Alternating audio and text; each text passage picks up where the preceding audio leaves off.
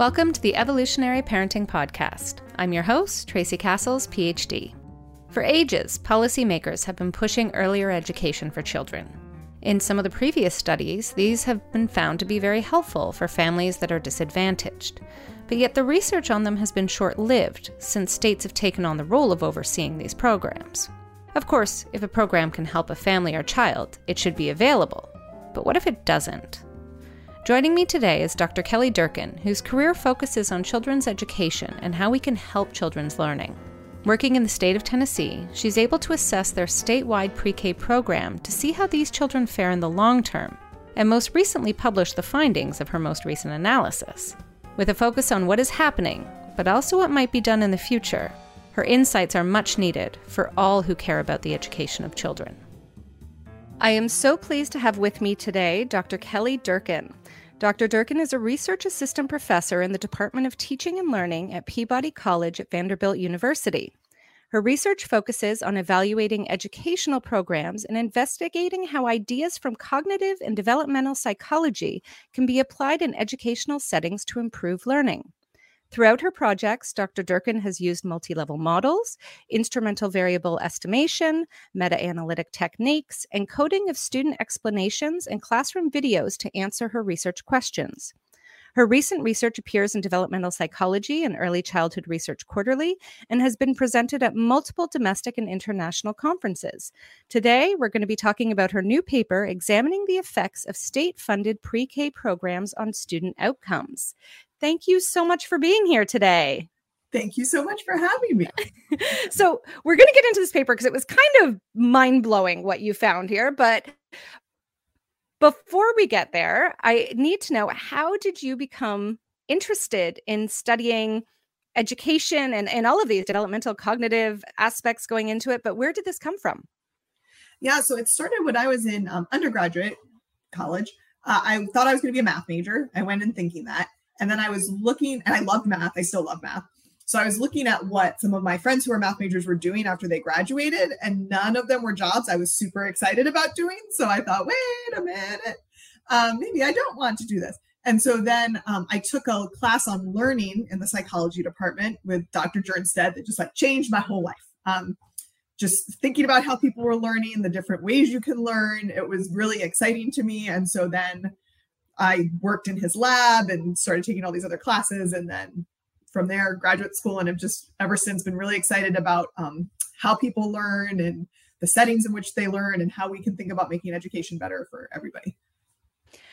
I have to say, I started in computer science as well. So It was a little, after many long nights in a computer lab, I was like, I'm not sure this is really for me. I think I still my thing. So I totally hear you on the math, and I love math too. So I hear you on that. And and this way I still get to study it, change it, because I'm studying math education a lot of the time. So I still get to think about math. There you go. So you've got it all worked in there. So I actually have a quick question on this, just because you have young kids too, as I know. Yes. Were you like me in subjecting your kids to all sorts of little experiments on how they learn and what they do and everything? Is it just me, or are yours there too? No, I completely did that. And I, remember things from my developmental psychology classes that I try out on them. And then my husband got a book. Gosh, I wish I could remember the name of it. It was great. It was about, experiments on your baby, but they were all cute little developmental psychology things, nothing scary. But yeah, so I would go through during my maternity leave and be trying out little experiments on them at different stages to see what they could do and where they were. It was fun. Yeah, it's quite a blast. I feel like that's one of the joys of having a kid when you've done that academic background is okay, what can I do I want to see this in person, all those videos and learning. I want to see it in practice and go from there. So, okay. So now to pre-K, because this is really what we're talking about. And I'm going to ask you, and I hope you don't mind, because I know you have a wealth of information on this in the papers, but I want to do a bit of background for people, because I think there's both understanding what's happening in the US, because not everyone, I'm in Canada, and it's different programs, different things. So if we start on the background to this work on pre-K, I think a lot of people know, if they know anything about the US, they are becoming much more prominent. They seem to kind of be popping up everywhere. They seem to be treated as something that's essential for kids. And this probably isn't just the US. I hear it everywhere. People saying, parents getting told, oh no, the answer to all your child's woes is put them into a pre-K program and life will be better. How did this start? What was the push that led to this idea that these programs are not only good to have as options, but almost necessary? Yeah, I mean, I think part of it was, at least in the US, I don't know as much internationally, but in the US, there were two big landmark studies, the Abecedarian Project and the Perry Preschool Projects, that specifically looked at kids from low-income families, and they saw really big effects and saw some long-lasting effects. And these were done in the 60s and 70s. And so people saw these big effects and thought, wow, look at these amazing things happening for some of these kids and families. We should really be thinking more about early childhood education and pre-K. And then I think what happened from there is those programs look really different from a lot of the programs we have now. They were much more intensive. They offered sometimes a lot more services than we typically see in pre-K programs now. They were often the whole workday instead of just like a half day or a school day. I think it was Abecedarian offered care from infancy through to kindergarten, which is not what most, Head Start and pre-K programs are doing. They don't start at infancy. So I think that people saw this and it looked really great, but it's also really expensive to do at that level because they offered a lot. And I think they were good programs and are good programs. They're so good. But so I think because of that, people saw that and thought, oh, this is something we could do that would really help kids and families, especially kids from low-income families. Let's do it. And there have been some studies to show positive effects of pre-K, but we really suffer from a lack of studies that have a really rigorous scientific design. And so that's kind of where we are now and the work that's being done now. But so I think there were these studies also besides Abecedarian Perry Preschool that showed some good effects. But a lot of times they do this thing we call post hoc matching, where they would look at the kids in third grade and say, okay, who went to pre-K and who didn't? And then they would try to match them on the things they could, like race and gender and age and that kind of thing. But when you're doing that, then there's a lot of reasons people may not send their kids to pre-K, and that parental motivation and those kind of factors you're not controlling for at all in those kind of post hoc matching studies. The third variable effect, which is a big one that I often talk to families about and everything, is we really do. Those are crucial. Those are crucial variables to think about, the motivations of what drives people to do it. It really is something that needs to be considered more. So in your paper, you're looking specifically at a pre-K program in Tennessee. Yes. Can you tell us a bit, what is this program? Is it Head Start? Is it that's the big one we all know of? Is it something else? And how good is it? I think that's kind of one of those questions we all want to know. We look at research if it's not a good program. Yeah. So it's not Head Start, although they do occasionally partner with Head Start, especially in some of our more rural counties in Tennessee, I think. But essentially, it's the state-funded program. Most of the classrooms are actually housed in public elementary schools. I think around 93% or something like that are in public elementary schools. Some, though, are in kind of childcare centers or, like I said, partnering with Head Starts or other community partners. But most of them are in the elementary schools. And I think it's also important to point out, because it's the nature of longitudinal research, the kids in our sample are now in high school, actually. And so they were attending this program in 2009, 2010. And as a result of our findings, which we'll talk about later, so I don't want to jump around too much, but because our findings were not positive, they were negative, in third grade, they made a bunch of changes to the program. And so in 2016, they enacted this Tennessee Pre-K Quality Act, where they made a bunch of improvements to the program. And so I think it is important to acknowledge Tennessee, I think to give them a lot of credit. They did this evaluation work. They saw that, things were not happening how they wanted, and they've made some changes. And it's an open question what effects the current program is having. I would love for them to do another evaluation. I think it would be so great. So that's just, I think, something to really acknowledge. It's a program that typically there's a lot of variability because it goes across the state, and you have classrooms in urban places and rural places and suburban places. And it's such a big scaled up program. But typically I think it's a pretty usual pre-K program here, where there's a lot of focus on academic skills and those kinds of things. and, often running the course of a school day, but it had, you had to have a ratio of 1 to 10. So they typically have 2 teachers in a classroom of 20 or fewer kids. The lead teacher had to have a bachelor's degree and certification in early childhood for the second teacher. They had a set of curricula they could choose between and things like that. So, I think they had a lot of the structural things in place, and they've improved some of those too since then.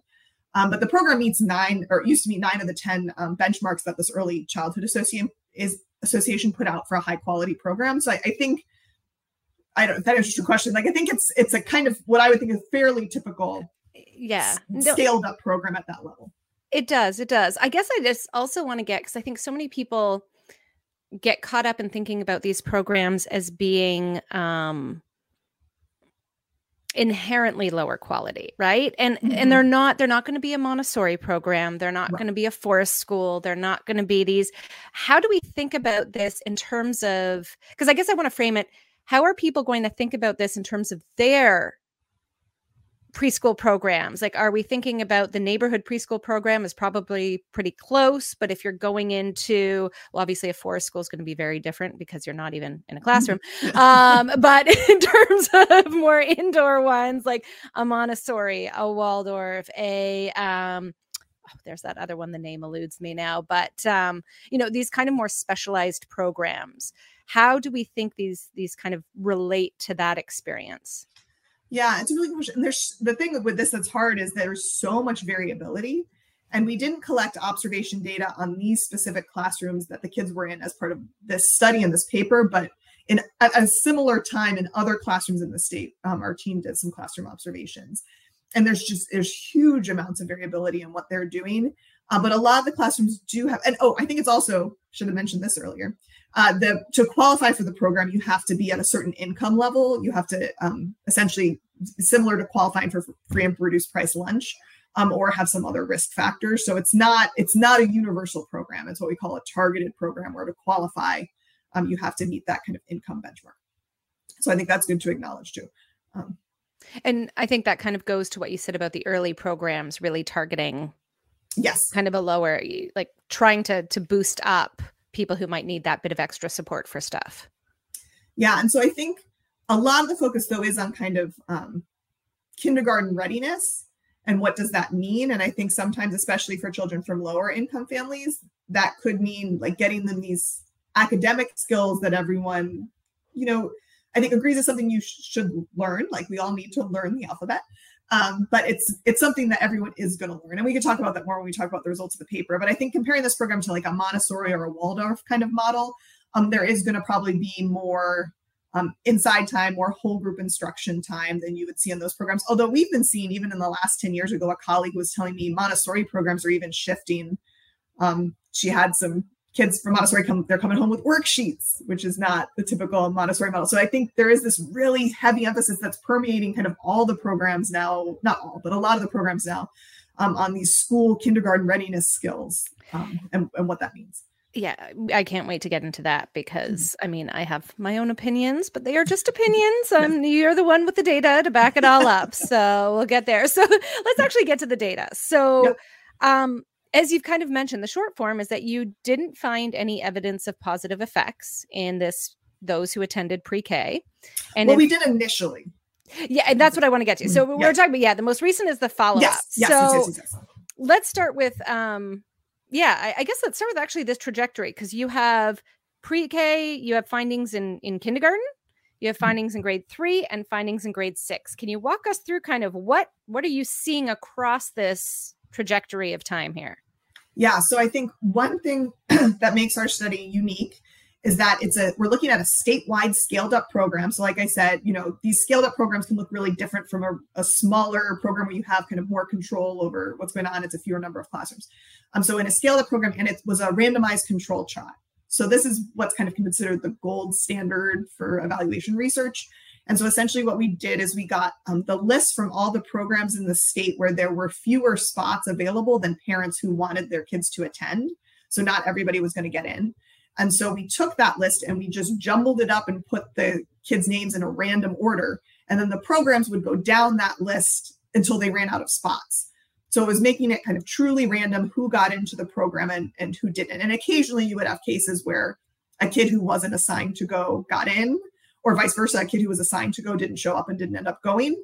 But we look at that in two different ways. But so we have this random assignment, which helps control for this kind of third variable you talked about to the extent that we can, because all these parents were motivated and wanted to sign their kids up for pre-K. They had the resources to get their kids to and from the pre-K program. And so that's all balanced because they were just randomly, put in this order on the list. So we have what we call our VPK, voluntary pre-K, is the name of the program. So we have our kind of kids that went to pre-K group and then our control group that didn't go or weren't assigned to go.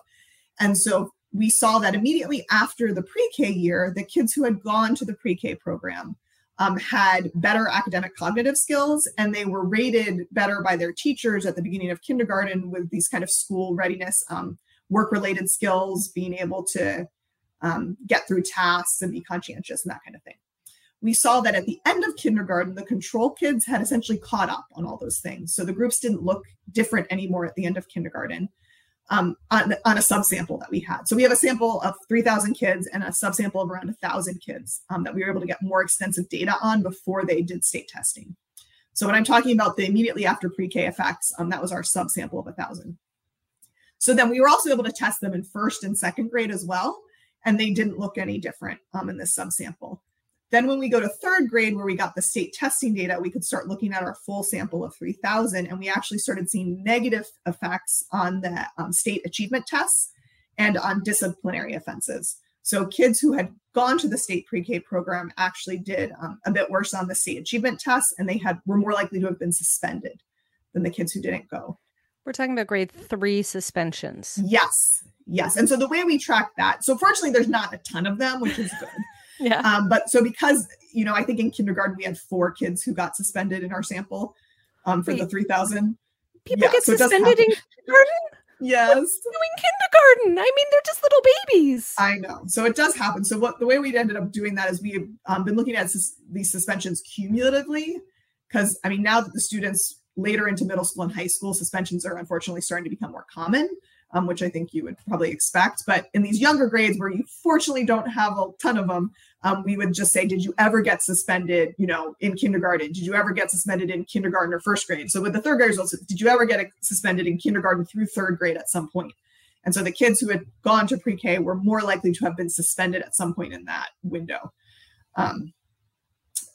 That's insane. That's just like, wow. Okay. So yeah. And I should say too, in third grade, it's the things they're getting suspended for where we're seeing a difference in the groups is more, it's what we call school rule violations in Tennessee.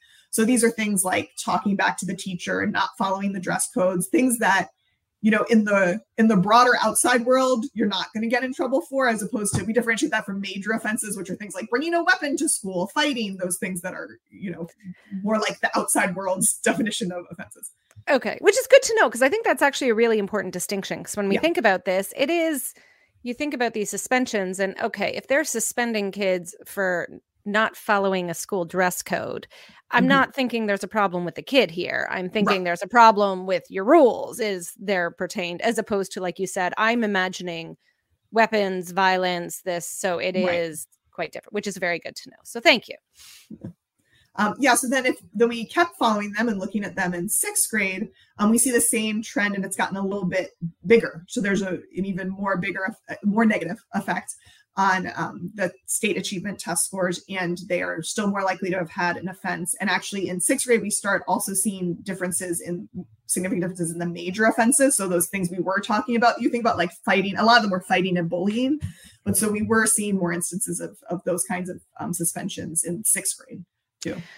So I want to talk about all of these, like, we want to get into the nuance here, because I think that's really the heart of this, is what on earth is happening. But I do want to clarify a little thing here, because you had 2 different analyses going on. And I think it's really important for people to understand when we talk about, a randomized control trial, most people do an intent to treat analysis, which is based on how you actually have separated your groups, regardless of what groups often do. And people who have listened to other stuff I've done, I've talked about this with respect to other studies on sleep and this and that, because you can't, truly randomize what people do. And this is another case where you can split it up.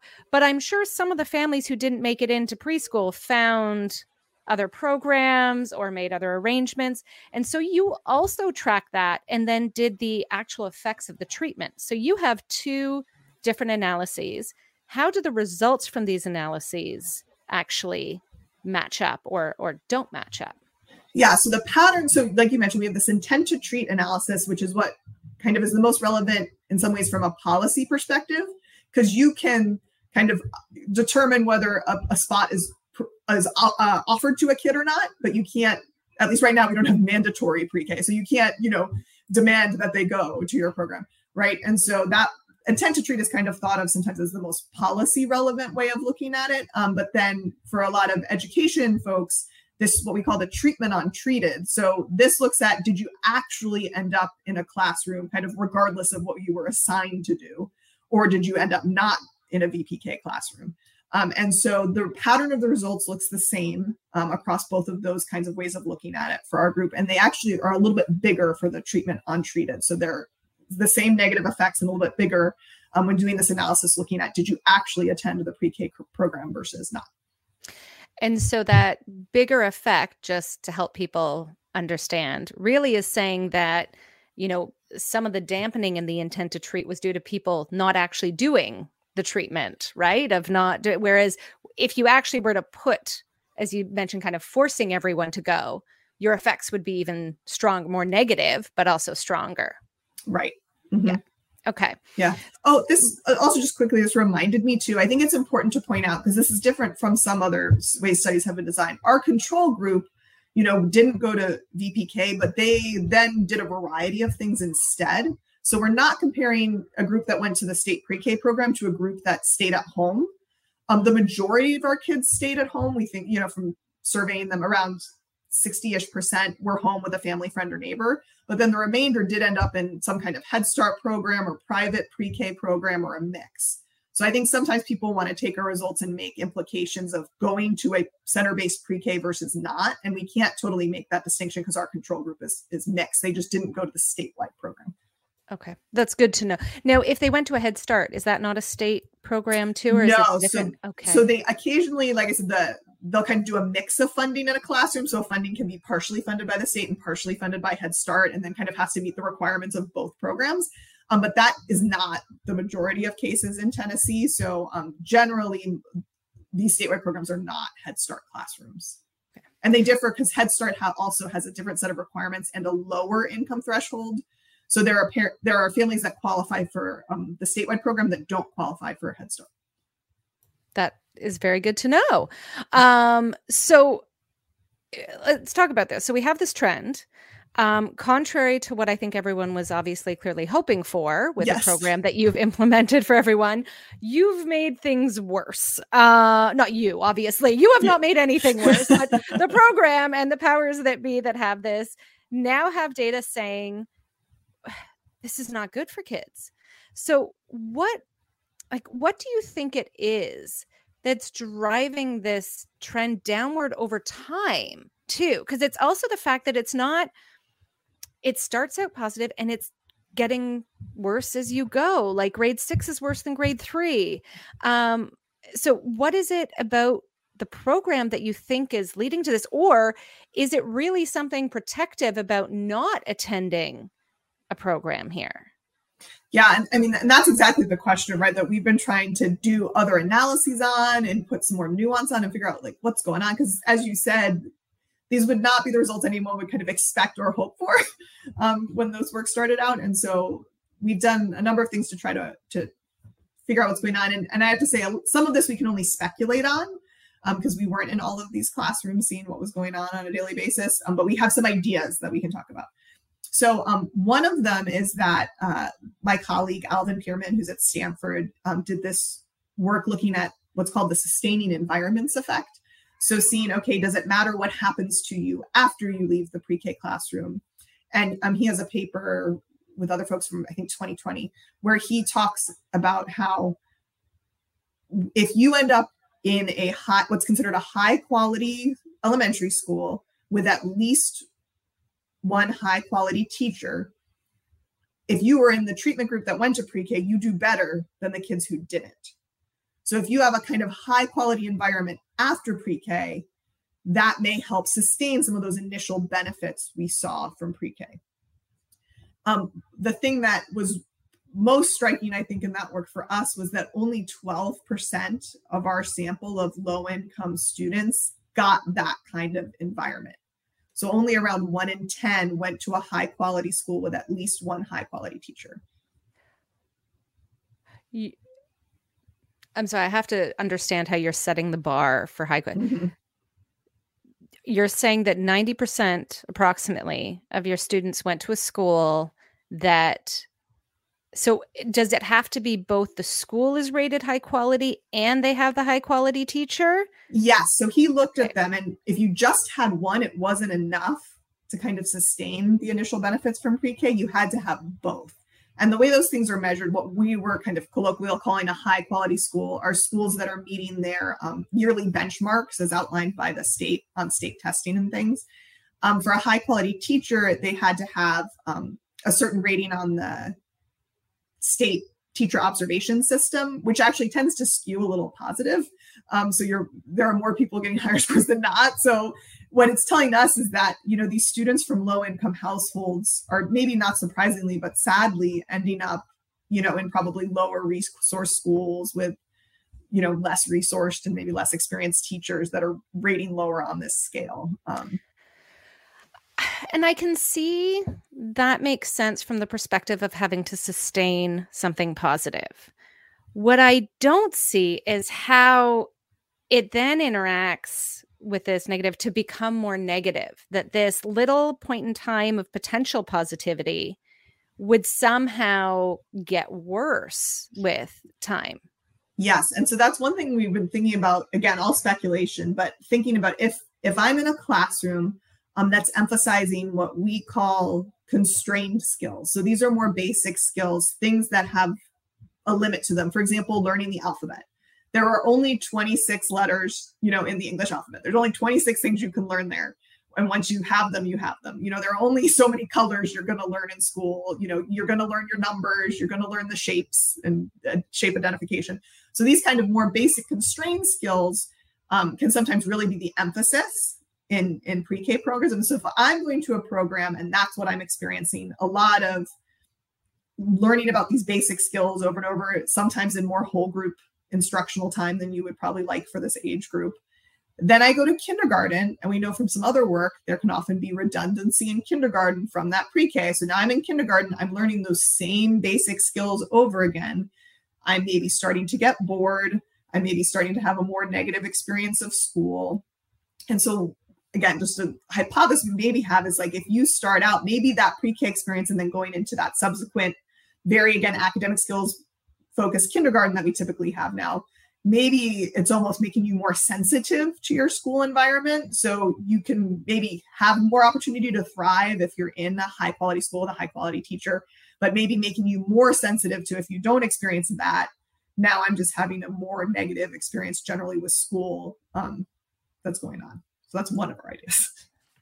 And it actually kind of fits. I was talking just recently to Jay Belsky and we talked a bit about, the differential susceptibility was what we were really focused on, but obviously some of that extends down to his work on school programs, childcare, et cetera. Yeah. So that idea of suddenly being more susceptible to that negative environment certainly makes sense if part of it is these constrained skills. But I think, part of it goes to me. So, okay, you have that hypothesis. Before I jump ahead to something else, I want to hear, do you think that's the likely one, or are there other things that you think should be explored as well? Yeah, so we think that may be part of it. Another part, because I don't think any of these are necessarily mutually exclusive. Another piece of it that may be at play is, when you have this center-based care where you have 20 kids with 2 adults trying to manage things, especially if you're doing kind of more academic skill, which I don't really love the term because I think there's lots of skills that are academic that don't get categorized that way, like self-regulation and learning to control your emotion. Like that's a necessary skill to be successful academically. But it's these more kind of what are traditionally thought of as academic skills, right? So if I'm a teacher and I'm trying to figure out how to manage these 20 little bodies, a lot of times I think you get a lot, and this is true in other center-based programs too, and we've seen similar negative effects on behavior from center-based learning, which is that like my kids are in center-based learning. I'm not trying to say we should get rid of center-based learning. I need center-based learning. But so in a center-based setting, sometimes if you have two adults really trying to exert a lot of control and manage behaviors and manage bodies, and we have some, work from observations, you sometimes get a lot of behavior disapproving language from like stop, no. So, I mean, some teachers can really whip out a lot of those per minute. So, which again, I find I do it with my own children. I catch myself doing it all the time. It's like, stop, don't do that. Don't touch her, get down. And it's like, oh gosh, in that span of 30 seconds, I just said like 20 behavior disapproving comments. Yikes. But so if you have that going on, I think that can affect kids' ability to self-regulate and learn to control their behavior themselves. And maybe this is a really important window of time during early childhood to get to explore that and be able to learn to control your own behavior and kind of bump up against other kids in playing with them and getting that chance. And so maybe it's the case that if you're in a classroom where there is that kind of adult exerted control compared to kids, if they are in other settings or home-based, situations where they are having more ability to kind of do their own thing because there's not 20 other kids in the room. Maybe that's a reason we're seeing some of the behavioral differences we see because of that issue of learning those skills earlier, maybe in other settings. And I think there are ways to foster them in center-based care. We just need to think more and work more on that. So you kind of just touched on where I wanted to go, and it's there's so many questions I have. I want to get to the effects of SES because I think it's really important to talk about, and it was something. But before we get there, I think we need to talk about this idea of the academic program at this young age. Like, is this what is best for kids? We know from a developmental perspective, they're really at a prime age for more social and emotional learning. And I know they can learn these skills, these hard academic skills of numbers and letters and everything, but their brain is ripe to pick up on social interactions and how we regulate and experiencing different emotions and learning, theory of mind. They don't even have a fully functioning theory of mind, yet we're focusing on these facts as opposed to trying to understand the world around them. So I think one of the biggest questions for me is we can talk about, later effects and what might, mitigate some of these things with other schooling, but is the program the right type for this age to even begin with? And I'd love to hear your thoughts on that, because I clearly I think it's not. I think that our big academic focus is wrong. I think there is so much more, like you talked about emotion regulation, kids being able to learn how to navigate conflict amongst one another, learn how to engage in more creative play and use their imagination and build on worlds with one another, to learn how to experience and understand other people's emotions, how to offer empathy to others. These are the things that I think they're ripe for. And so this focus on all of these, even the alphabet, like we said, they're going to learn the alphabet. Like at some point it's coming in, even if it is in kindergarten. They don't need to be prepared for that. They need to be prepared for the social world around them, right? Yeah. And I think it's even, things that maybe aren't thought of at this age. So the social world around them, and then also what we call these unconstrained skills that, we also know are related to academics. So things like problem solving and vocabulary, and these things that we call unconstrained because they're this big space. There's not going to be a limit. There's not only 26 words you learn for your vocabulary, right? It's this big expansive world. Problem solving, in math is this much richer thing than just learning your numbers. And of course, we need to learn our numbers. That's necessary, but it's like you said, everyone's going to figure it out for the most part. Kids are going to learn that. So if we want to have some longer lasting effects, maybe it is tapping into these more unconstrained skills, social emotional learning, problem solving, vocabulary, and those kinds of things. And what research suggests might be best for fostering those are the kind of guided play learning interactions we can have. So finding this, it's not this, direct instruction, even with, and my kids, they have cute songs about how to write each letter and that kind of thing, but it's this very teacher directed thing where they're teaching you the song and you're singing it back to them. There's not a lot of child initiated learning there. Right.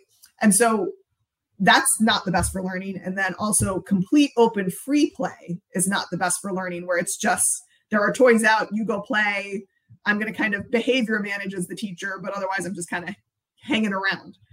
That's not the best either. There's a meta-analysis that just came out that really supports this idea too, that guided play, the sweet spot in the middle where kids are playing and they're doing these play-based learning, but the teacher's guiding them. And I think those kinds of guided play interactions where you have this great opportunity to foster some of these social emotional skills, these broader things like problem solving and vocabulary. I think my daughter's class a few weeks ago had a really nice example of it. She's in pre-K right now. It was raining a lot, so they went outside and they decided to dig a river. And she was telling me about it, but putting my little developmental psychologist hat on, I could tell what the teacher was doing when she was telling me what she had done. You know, they built this river and they built a dam, and in that they learned what dams were. They talked about dams and how they work. They worked together to decide where they were going to build the river and plan it, figure out how they were going to dig it with different tools. They talked about which part of the river was longer or shorter. So they're doing some map measurements. So, there was this really rich interaction going on in this activity. I think if a lot of people walked by, they'd be like, oh, there are kids digging in the dirt. Okay. But if you actually look at what was going on there, the teacher was guiding this discussion that the kids were having and the kids were participating and talking to one another in.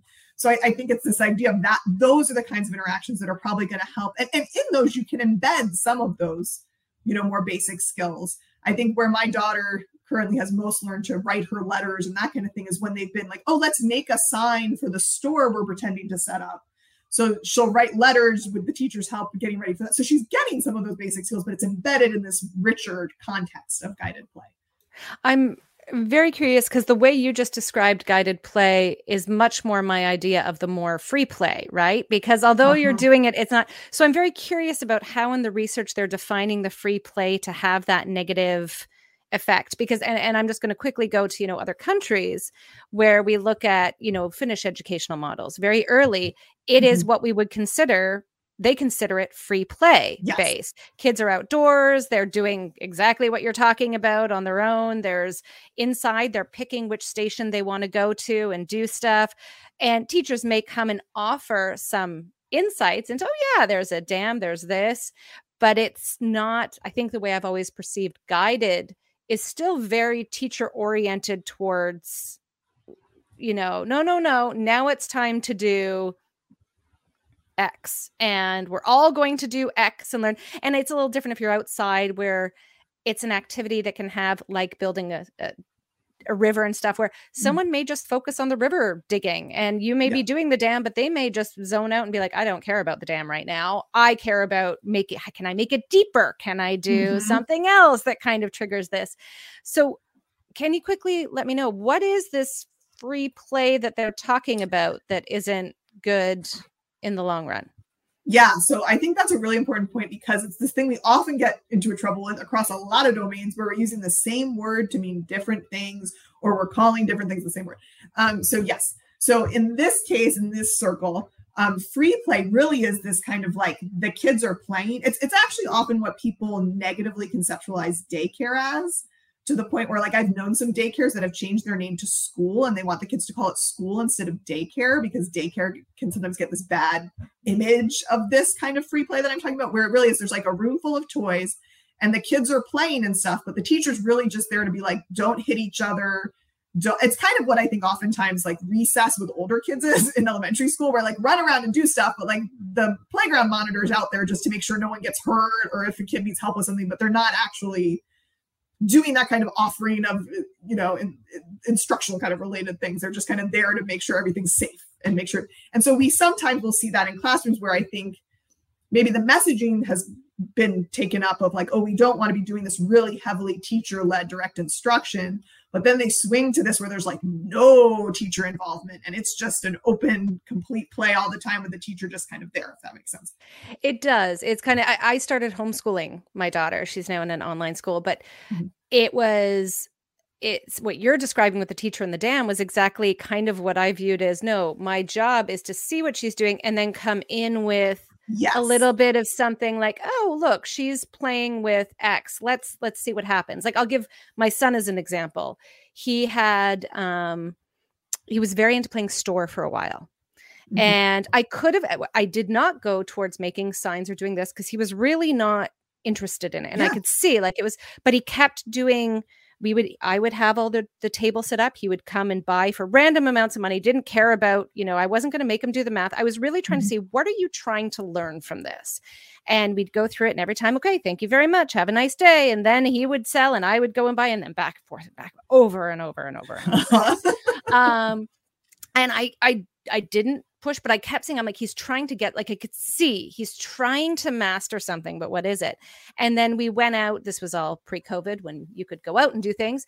And we went to Timmy's, which is our Tim Hortons. We're Canadian. Everyone goes there. And he asked if he could do the buying of his muffin. And I'm like, okay. And I gave him the money, and he went and he did the whole social script. It was, may I have this here? Thank you very much. Have a nice day. And I was like, that's what you were learning, the social script of this. That was your, engagement there. But I could see people were like, no. The forcing would have been, nope, they've got to learn their letters. They've got to do this. You've got to force a sign. You've got to force the math. Don't sell it to him if he gets the math wrong. Yes. And I was like, that's where I think I see now your distinction is more what I would view as not guided, but free play, but kind of being involved in it. I think it's just being involved and seeing what they're doing and going for it. If a kid wants to make a sign, great, but not everyone has to make the sign. You're not there yet. That's okay. My son, for the record, learned his letters and learned his numbers and loves it. It's not he didn't need to learn it at the store. He needed the store script so he could buy his muffins. That was where he was at. So it's really good to hear this distinction, because I think you're right. It's two different things being given the same term. And I have a follow-up question on that too, because I also wonder if that open free play that you're describing would be different if we had better multi-age group settings. And I ask that because I do think if you're sticking a bunch of 3-year-olds together, even 3 and 4, they're not learning from each other, right? But you suddenly put a group of 3 to 8-year-olds together. Even as the teachers step back, at least what I've witnessed in these multi-age groups that we've been a part of, those kids are teaching and learning from others. I mean, good and bad, but it's all, they're really engaged by those older kids being able to model these new skills or teach things, because they can do things the younger kids can't. And do you think that would make a difference to that kind of free play where you're just opening it up if you had kind of older kids playing the role of teacher? I think they could. And I think, because I think, 3-year-olds can learn from each other, but it's going to be different. What 3-year-olds learn from each other is going to be a different kind of thing than what they're able to learn from an 8-year-old that maybe can serve, like you're saying, in this kind of more involved guided capacity, like a teacher would, because they have more skills that they've learned. They're at a higher zone of proximal development and all these things. So I think that could help. I don't know enough about the research there to know exactly, but I think it's certainly a possibility that could help, as if you mixed up to have more older kids with these little guys. Yeah. Okay. So then, sorry, that was my total sidetrack there. I apologize, but it was really interesting because I hadn't seen that research on the free play, and the way I would have defined free play is exactly what you're describing as guided play. Yeah. And I would have described guided play as more of the teacher focused, involvement there. So getting that language right to understand, because otherwise it's all confusing. Well, and even learning that language and learning what it means. I mean, the Vanderbilt was daycare. Now is the Acorn School. The Vanderbilt School for infant through 5. They switched a while ago to this emergent curriculum that's very child focused and doing these things we talked about. But it's been part of the challenge in adopting it has been getting teachers to understand kind of in this continuum of from direct instruction to complete open free play with no teacher involvement, like where they should ideally be sitting. And I think it is hard. I remember even times myself with one child at a time being like, oh, I think I was way too overbearing and kind of telling them what to do, as opposed to letting them discover it and being there to support it and maybe offer another way to look at it. If you, oh, this isn't working. Oh, I wonder if I went and did this, what would happen there? And letting them explore it themselves. It's really hard. It's not. And I think it's hard in part because I don't know about you, but my background as a student was that formal teaching all the time, coming in and telling you what to do. So it's really difficult to kind of separate ourselves from what we had at that stage too. And I think with teachers, if that's how you've learned how to teach, it's really ingrained. I think that's exactly right. Yeah, it's not what a lot of us experience, depending on how these teachers were trained. A lot of places have or are moving towards kind of a pre-K through 3 or pre-K through 5 or even pre-K through 8 certification in the US. And so in those kind of programs, there's the majority of the time is not going to be focused on what's going on developmentally with a 4-year-old by nature of what they need to cover. And so it's just really hard because if then you're not getting training in that space, I think too, sometimes depending on the elementary school, these pre-K programs are placed into in the case here where a lot of them are in elementary schools. If you have a principal who's evaluating you, who doesn't think of that, if they see the kids digging in the dirt, are they going to think like, oh, she's not teaching, or they're not teaching them anything. They're just digging in the dirt. And I think this happens sometimes with pushback from parents too. I know it's happened at my daughter's school some, and maybe not the majority of your listeners, but I think in the broader public, parents are like, they're supposed to be at school to learn. We've talked about this broader emphasis that pre-K is essential to get them ready for kindergarten. They're supposed to be learning things. Otherwise they're going to be behind in kindergarten.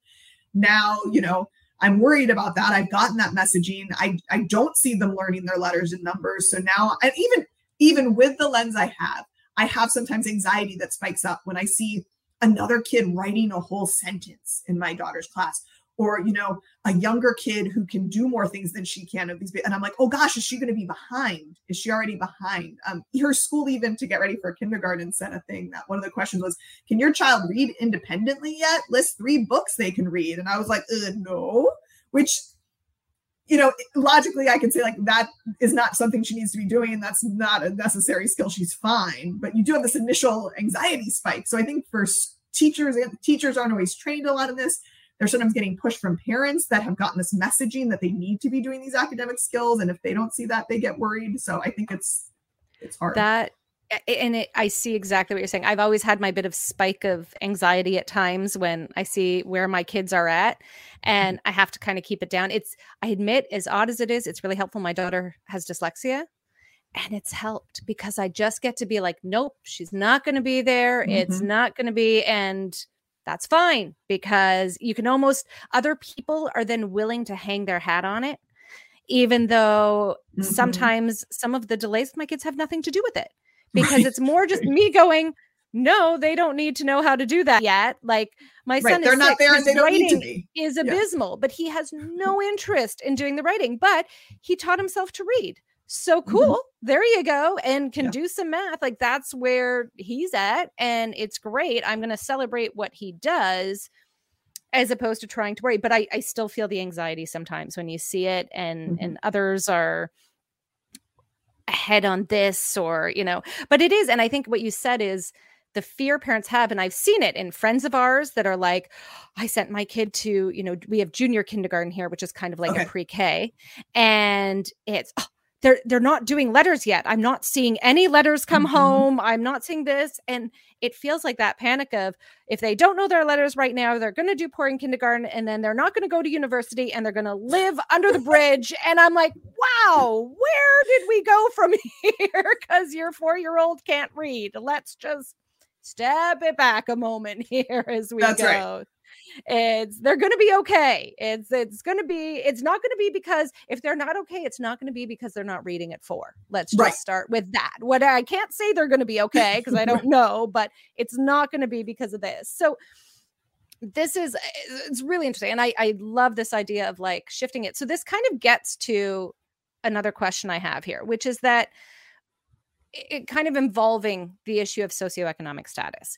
This program, you have to have a certain threshold, and it's not a high threshold. It's you have to be under it to qualify for the pre-K program. We're really targeting these programs to those who are less advantaged in our society due to structural things that should really be the focus of the change, but that's a topic for another day.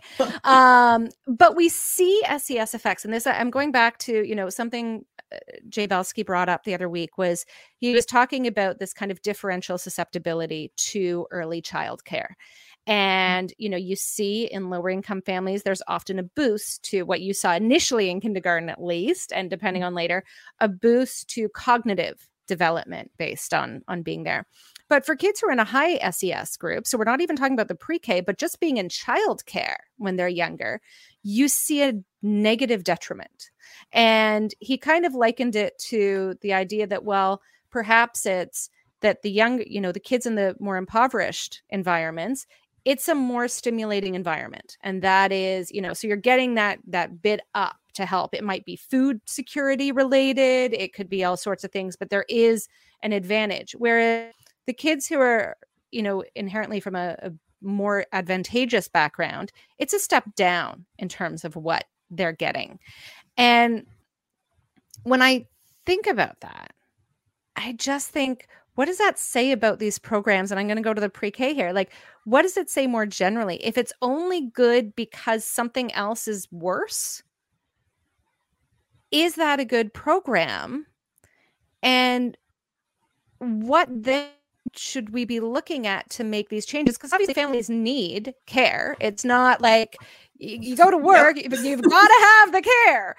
But again, I guess it goes right back to what we were saying, but what is possibly the advantageous part for these kids when we're talking about SES?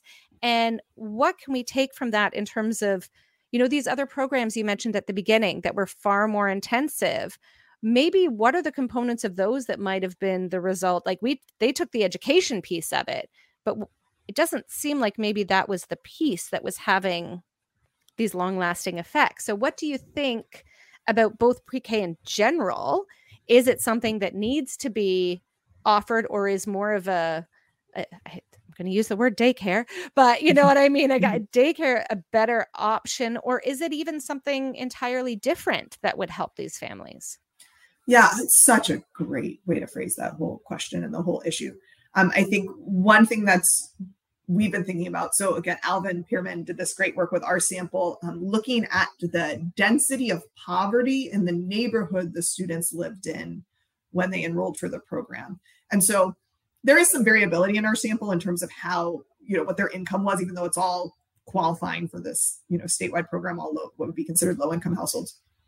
But he found that for students that came from the neighborhoods with the highest concentration of poverty, that they saw a positive effect of going to the pre-K program, speaking to what you're talking about.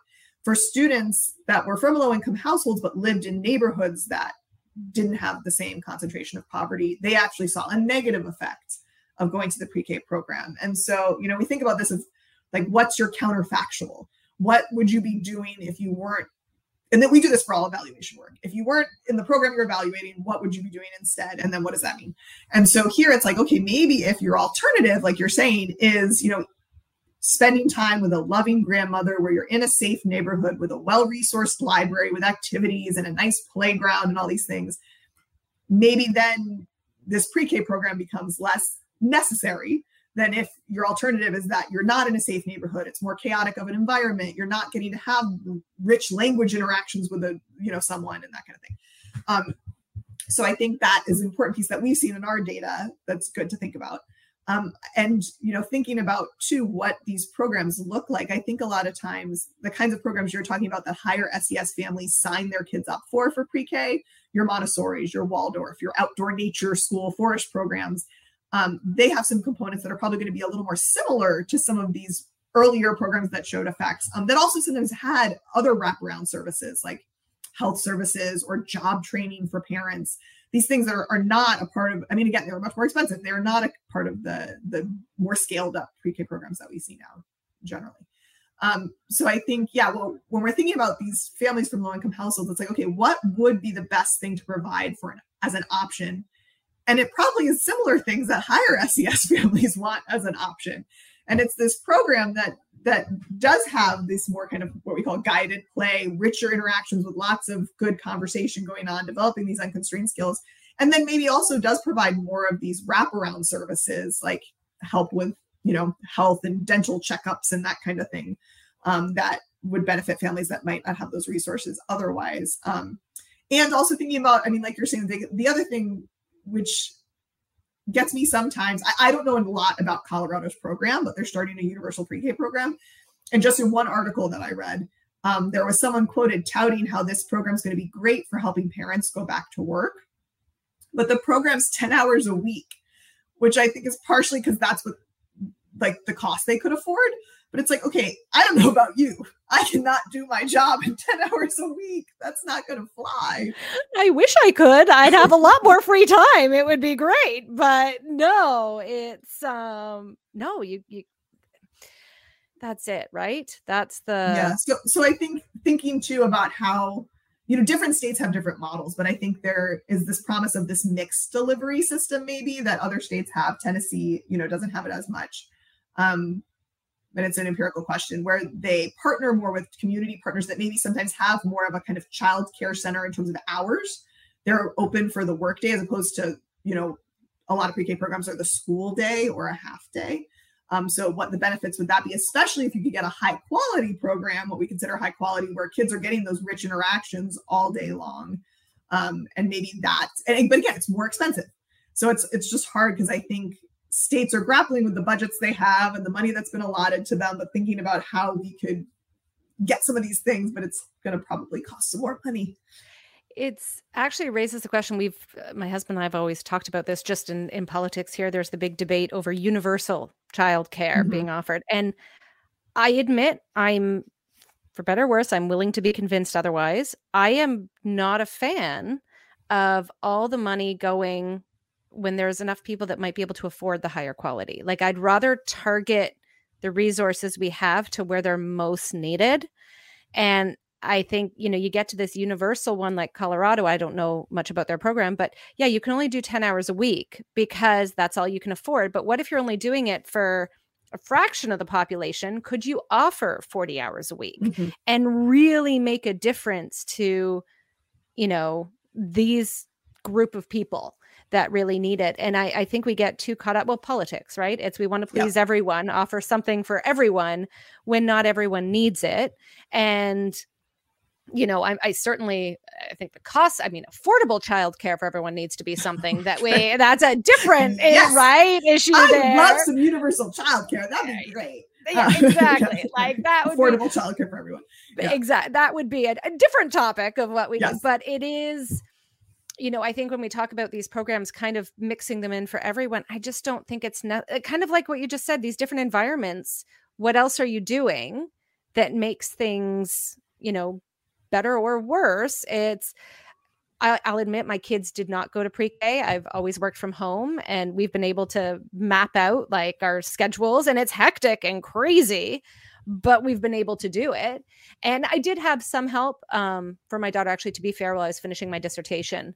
But it was her best friend's mom took great. They were out at parks. They were at the library. They were at the aquarium. They were at the science center. Like I think about those experiences. It's a rich variety of different things. And that's what we've done too. Like COVID was a little different with the kids because there wasn't much of anything. But that is a topic for another day. It's what do we offer these families? And I think the health is such a crucial piece that goes into it, like you mentioning. And it feels like that's a piece that I know costs money, but feels doable. Like, I don't know, but when I went to school, my elementary school, we had our eyes checked every year. They came and did a little like dental check even though I went to but that was, you know, we had that. That was just, it was a really easy way to get someone in to do all this stuff. And even when I was little, we got the older vaccines in the school. They came to the school and did them all. And it feels like such a great avenue to kind of, and it feels cheaper to do it this way too, because you just bring the medical side to this location. And look, you've got access to all these kids. You're not asking parents to take time off work to try and get this stuff done who can't do it. Like it seems like it should be more feasible than it is. Yeah. And I think there is some infrastructure. So some of the programs here, we're trying to start implementing that. And I think there were some challenges in getting the messaging to parents for them to understand what was happening and what it was, and to get the necessary forms back and things like that. So I think there is some startup struggle and challenge when you're implementing those things when they didn't exist before. But I agree. I think it's worth it. I think it's worth the expense and the infrastructural challenge if you can actually get it up and running and help parents understand what it is and make them aware and get it happening in the schools. Because I mean, that's been one of the concerns about COVID is, there's lots of things that happen in school, like nutrition and care and these things that when school went away for a lot of kids, that was a challenge. But it also provides this avenue where you have them and you could provide healthcare services and things if you had the resources. Yeah. I want to ask one more question about, as we think about kind of how this all the trajectory of how all this is happening. We've talked about the types of programs, all this stuff, but what do you think is the effect of the focus on academics in the elementary school stage on how this is being developed and ascertained? Like, you mentioned earlier those other programs had lots of components. We've just talked about the health component coming in and the different ways of looking at these other skills. Is part of the problem this obsession with academics at a young age in elementary school that we're seeing? That if we actually did away with worrying about your kindergarten test scores, grade 3 test scores, grade 6, if we just did away with that, would we be able to get a more holistic view of what's needed in these early years? I think because I think just in general, yeah, like I think we could use a little push up from pre-K actually into the other grades, but we tend to be getting some push down from the older grades into pre-K. I mean, if you think some about what kindergarten, at least in the US, what kindergarten used to be, it's much harder now than it used to be to find kindergartens with centers. A lot of them don't have them anymore. Whereas, I'm not super old, but like when I was a kid, you had more of this play time with centers and things in kindergarten, and that doesn't really exist anymore. And in part, probably because you've gotten this push down from older grades in elementary school, and there's this emphasis on these quote unquote academic skills that are going to be needed for testing. And there's lots of pressure on parents and educators, to show improvement on those metrics. And so I get why it's happening, but I think, it's probably, if you wanted to look at it purely, what's going to be best for their long-term development, that's probably not it. I mean, I think there's some real value that can happen from assessment, but I think thinking about like what those assessments are, when are you implementing them, and what information is being given to teachers that they can actually provide action on. I was talking with colleagues at a meeting a little while ago. A lot of times some of the math assessments that they're give you this like at grade level, below, grade level, above grade. And that's the kind of feedback teachers are getting, but they're not learning about the students really, more specific math skills, like she can do these kinds of things. So it's hard for teachers to know what to do with that beyond ability grouping, which is, that's a topic for another day. But so it's hard to be able to do this kind of finer grade differentiation that you really, as a teacher, probably ideally want to be doing with the information you get from the assessments that are being given sometimes. So I think because you have sometimes maybe these assessments that are too coarse and there's all this pressure around them, they're maybe emphasizing skills that in the long term are not these broader unconstrained skills that we really want to be getting to, that, maybe more related to what would be considered higher achievement as an adult. What is it? The 6 C's from Roberta Galinkoff and Kathy Hirsch-Pasek. They're really great. They're collaboration, communication, complex content, critical thinking, creative innovation, and confidence. Like those are the things we want to be instilling in pre-K and beyond. Like those are the bigger fish that are going to probably get you some stuff. And I think your question about, throughout school, but especially in these early years, you're getting this push down and this academic pressure, that teachers and parents are feeling, and the kids are, then feeling too, which is probably not best long-term. It feels like there's this view now that if you don't learn it early enough, you're somehow never going to learn it. Yes. And I don't get it, because I will date myself here, but I don't think I learned much of anything in kindergarten. Well, you probably did, but it wasn't what's being called academic skills now. Exactly. Yeah, I did. I learned I didn't like my teacher because it was all in French and she was very mean. My junior kindergarten teachers were amazing. They were awesome. But kindergarten, Madame Elisabeth, did not like her. But half the time, I think about what I learned. I was in French immersion. She didn't speak English ever. I didn't understand what was happening for half the time. It was like, I don't know what's going on. I'm just going to sit here and maybe go play. But that was, I think I'm playing right. I'm not sure. But we learned everything, like here we are. We managed to get PhDs. We managed to hold down jobs. We managed to, raise families. Right. And again, I'm not like, super old yet, I don't think, but what the expectation when I was little was that, you should be learning by first grade. And now more and more now we're seeing this expectation that you should be able to read by kindergarten. By the end of kindergarten, you should be able to read. That's the new benchmark. So it's gotten lowered, in a way that maybe isn't developmentally appropriate. And also, like you said, probably ultimately there's no research that suggests if I'm reading in kindergarten versus first grade versus second, you need to learn to read. I think everyone agrees that's important. But, does it need to happen that early? We don't have any evidence to suggest that is true. Exactly. And I think that's, well, I still remember once, and I know it's just one and it needs to be replicated, but it was really interesting, the cohort study out of England looking at the early reading on later reading comprehension. Mm-hmm. I saw and yeah, the earlier reading was rated with better reading earlier, but lower reading comprehension in, what was it, grade 5, I think it was, grade 5 or 6. Later elementary grade, yeah. Yeah, and it does make sense, because if you're spending all your effort learning something outside that you're not in the right zone of proximal development, you may learn it, but you're probably not learning it effectively. Yes. And those effective elements of learning are what's really crucial to doing well later. And I just look at my daughters in grade 5, and we could have worried about, well, we did worry a lot of that anxiety of she's not here, she's not there, she's like, what's happening. And by now I'm like, yeah, no, she's pretty good. They're all kind of, it levels out. Like what she was good at before, other kids have caught up. Where she was behind before, she's catching up. And you see it kind of map out this way. And I don't know where we lost that. I don't know where we lost the idea that, kids will get there, sometimes in their own time, and sometimes their trajectory is linear, sometimes it's curvilinear, sometimes it's flat and then suddenly a spike up. But we really seem to be trying to get this one size fits all, and then that's mapping down further and further. My children would fail in school in the US right now. I just have to say, like, they would be. And then I think about the behavioral problems after.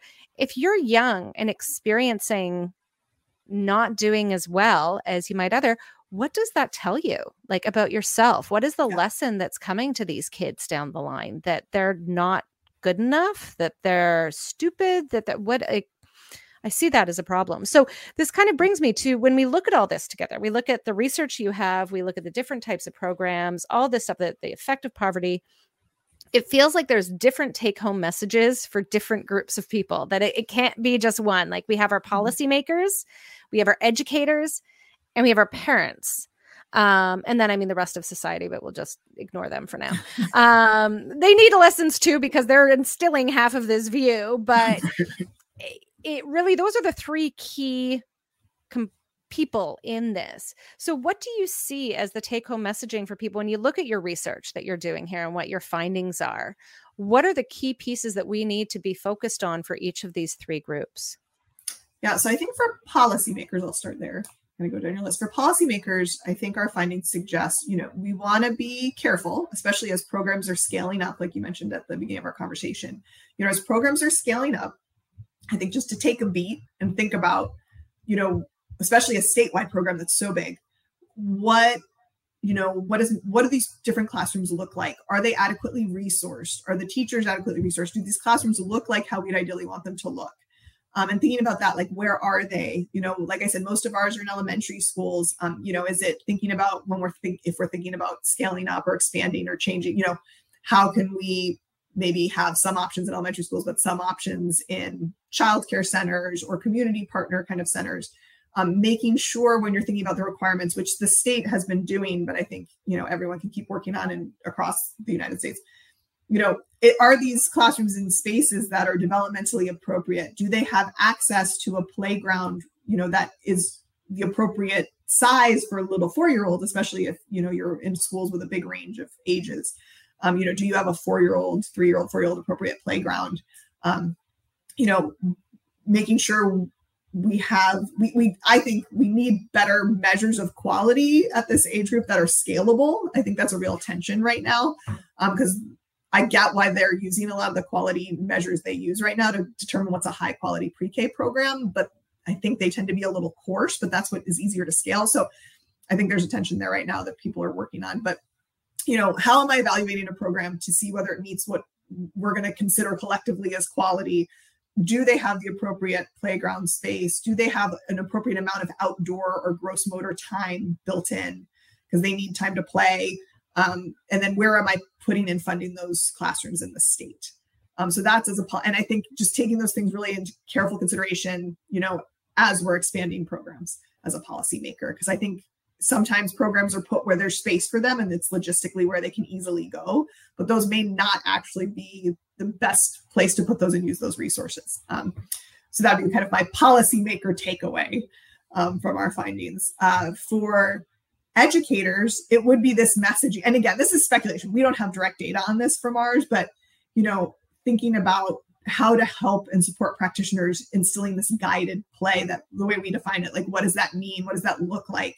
How can you support teachers through coaching and professional development to make their classroom spaces have that kind of environment, even if they're in an elementary school where maybe the third grade classroom looks really different, but letting them know, like, that's okay that your classroom doesn't look like a third grade classroom. You're with 4-year-olds, supporting them in that. And educators knowing that that's appropriate. That's what they should be doing. And then I think maybe similar messaging for parents and knowing, like, okay, when you're seeking out a pre-K program, if you are, what should you be looking for in a program? I would argue this kind of guided play environment. I think there's a lot of emphasis sometimes put on these things like, oh, does the teacher have a bachelor's degree? How many years of experience do they have? And I think this is from 2021, some work that came out showed that wasn't really what was those things weren't significantly predictive of students' later learning gains. It was the richness of the teacher-child interactions in the classroom. That was the thing that was predictive. So I think sometimes we can get hung up on these structural pieces of it that, aren't necessarily bad. I don't think it's bad that teachers have a bachelor's degree or anything, but I just think there's other things you may want to focus on, like what kind of interactions are happening in that classroom. Do they have time for play? Are they going outside? Are they getting a chance to explore and be independent without a lot of whole group time? Oh, that'd be the other thing for educators. So I think sometimes it's hard, especially because we're getting pushed down from the older grades, where I don't think it's necessarily the most appropriate thing either. We're sometimes seeing a way more whole group time than you would like in these classrooms. And really it would be, you want to try to keep that whole group time, I think, to like 10 minutes or less. Even if you feel like you're switching topics, if they're sitting on the carpet in circle time for longer than 10 minutes, that's probably too long for this age group. And to me, if you're sitting on the circle time, it's like, read a story. That's your time. A little bit of sing song, something, but get a story in there. Stories are wonderful for kids. They like them. They're fun. But I love all of those messages, because I think it really is, and it has to happen across the board, that the messages are taken in, because like you said, if the parents are pressuring the educators and the educators are being pressured to have it look like a third grade classroom, and policymakers aren't even considerate of what is best in terms of that. It made me think, though, your point about the bachelor's versus the interaction, that's easy to assess. It's easy to have the check mark box, right? We can do this. It's a check mark. It reminds me, I have someone I know used to work in, this is again childcare, but goes up to age 3, 4, and used to work on the licensing side of it, right? Like we've all talked about licensed childcare versus unlicensed, and knew all the skills for rating the quality of everything to make sure they were licensed, has their own child, and put them in an unlicensed childcare. A very high quality, like outdoor based. Yeah. And when the kid was there, the staff said, now that you're here, it would be great. You might be able to help us get licensed. And we could do. And he just said, the reason we're here is because you're not licensed. Like I would really rather not help you on that path, because what you're going to have to check box there is not what's best for the kids. Like it was about the interactions. It was about what they were doing that made that place so great. And he's like, you're going to lose it, because you're going to have to focus on 2 hand washing stations and X number of toys per kids. And they wanted the less toys. They wanted and so it feels like we have these check marks because we can check it off. It's easy. You can count the number of toys. You can see that bachelor's. Looking at the richness of the interactions, that's a lot more work to kind of do. It's really complicated, and people who have done it like really well with nuance, it's really expensive. So and I get it. I'm like, we live in reality, right? Yeah. Like I can make up a fantasy world where I do all kinds of things, but we live in the reality where we have the resources we have. And so I think, yeah, that is, like I said, something I know some folks are working on, of trying to figure out how do we measure quality in a way that we feel really great about, that we're capturing enough nuance that it predicts things, like you're seeing it predicts things that we care about, but that we can afford to do it and have the time to do it. That doesn't require this intensive training with super intense amounts of observation time and these things that just like schools and states, they just don't, they're not going to have it. It's just hard. Would it not, and this is just me thinking possibly in my little idyllic world too, but be the point where once you understand what you're looking for, focus that on the training of teachers as opposed to constantly having to measure and follow up. Because if all your teachers are trained with that perspective and that becomes a necessary part of teacher training, then you hopefully don't need to do the extensive, like you're still going to follow up and assess and make sure things are going well. But instead of having to do it, this big with my hands showing really big, but you only do it this, and kind of target areas to test. And I feel like that's what places like Finland have done really well with. Yeah, I was just going to say, I think that's a really good point. And other countries, I think, have figured that model out that we could learn from and borrow from in other places like the United States. Because I think that's right. I mean, especially because of, like I talked about, a lot of times people are coming, I'm not trying to educate or blame at all. I mean, if you're training your certifications pre-K through 5, that's a lot of span to cover, and they're not going to be able to cover enough of the 4-year-old. And our programs often don't, in my opinion, this is not empirical. My opinion is that there's not enough time provided to really get experience in the field during a lot of teacher education programs. I know that they try, but it's still there. I mean, so many of my friends who went into, K-12 education, like they learned their first 3 years of teaching when they were in classrooms. That's really where they learned most of it. A lot of them did not, who went to a variety of programs, but a lot of them really, good programs, they did not feel adequately prepared until they had a few years under their belt in the classroom. I have the same experience from friends up here that were teachers or even just did the training, even if they didn't end up in the classroom after, but they were at high quality programs and very little time spent in the classroom. But also what you said, it's this range of, you should be able to teach grade 1 and grade 8. Well, what? No, that's not actually how it goes. You should be maybe that's 1 really and 2. Yeah. These are skills that don't necessarily translate. I'm just gonna, I hopefully shouldn't have to point that out, but apparently we do. So, well, thank you so much. This is it's so intriguing, this research, and it's kind of terrifying at times when you see, how far into it we are. But it at least gives me hope that you mentioned that already Tennessee took the 3rd grade results to make some modifications and can hopefully, follow up with any more that's needed. So in this realm, what are you working on now? Is this more of this, or is it something else in research? Yeah. So we're continuing to follow these kids through high school. Our focus has shifted a little bit just because, pandemic. So we're looking at kind of what kind of academic disruptions they've experienced and other life disruptions, how that has affected what's happening to them now as they go through high school. So we're working on that now with this group. And then also I have some work because of my interest in math focused on, I'm part of the Development and Research in Early Math Education, DREME network. But so that crew, it's a really great network of folks.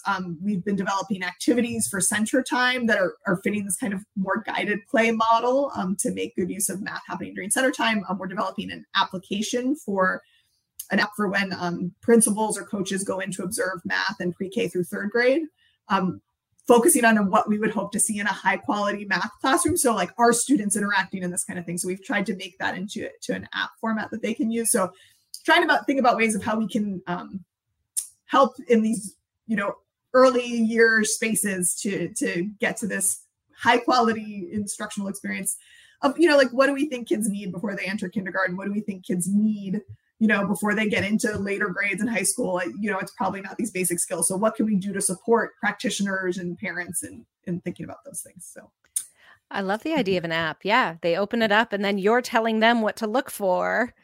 And that's, instead of their own bias coming into what they expect to see, you can kind of guide them towards what they should be looking for. Yeah. And some of the practitioners we've talked to, I mean, especially if you're an elementary school principal, you can't be an expert at everything. So some of the folks we work with, I mean, their training wasn't in early mathematics instruction. Like that's not what they were trained in. So sometimes when they are like, sometimes they don't have a lot of freedom when they're like walking around with a notepad or something, just being like, I don't know, that looks good. The kids are engaged or they're not. I don't know. Like it's hard because it's hard to you can't be an expert at everything. So we're trying to provide some structure, like you said, to say like, hey, these are some things that we know from research and other studies like seem important. So look for these things. Yeah. Even if you don't think they're important, trust us, they're important. Are they actually moving around? That's good. We don't want them sitting all day. This is, well, I am very excited to see what happens. And I'm very curious to hear your follow-up. I mean, I know COVID's been, that disproportionate effects on, particularly when we start interacting with socioeconomic status and how that affects things going down. So I'm curious to see what you end up with there. But thank you so much for this. This has been wholly enlightening and a lovely conversation. And I do look forward to seeing what you come out with next. Thanks. Well, this has been really fun. I appreciate your questions and insights, and it's been great. That's it for this week. Thank you so much for listening. I hope that the findings of this study don't dishearten you, and I take comfort knowing that those in charge have already made changes to try and improve these outcomes. I also hope we can move towards models that are more geared towards children's development more holistically, rather than just academically. Now, I'll be off for the next few weeks, but we'll be back in June. So in the meantime, please stay safe and happy parenting.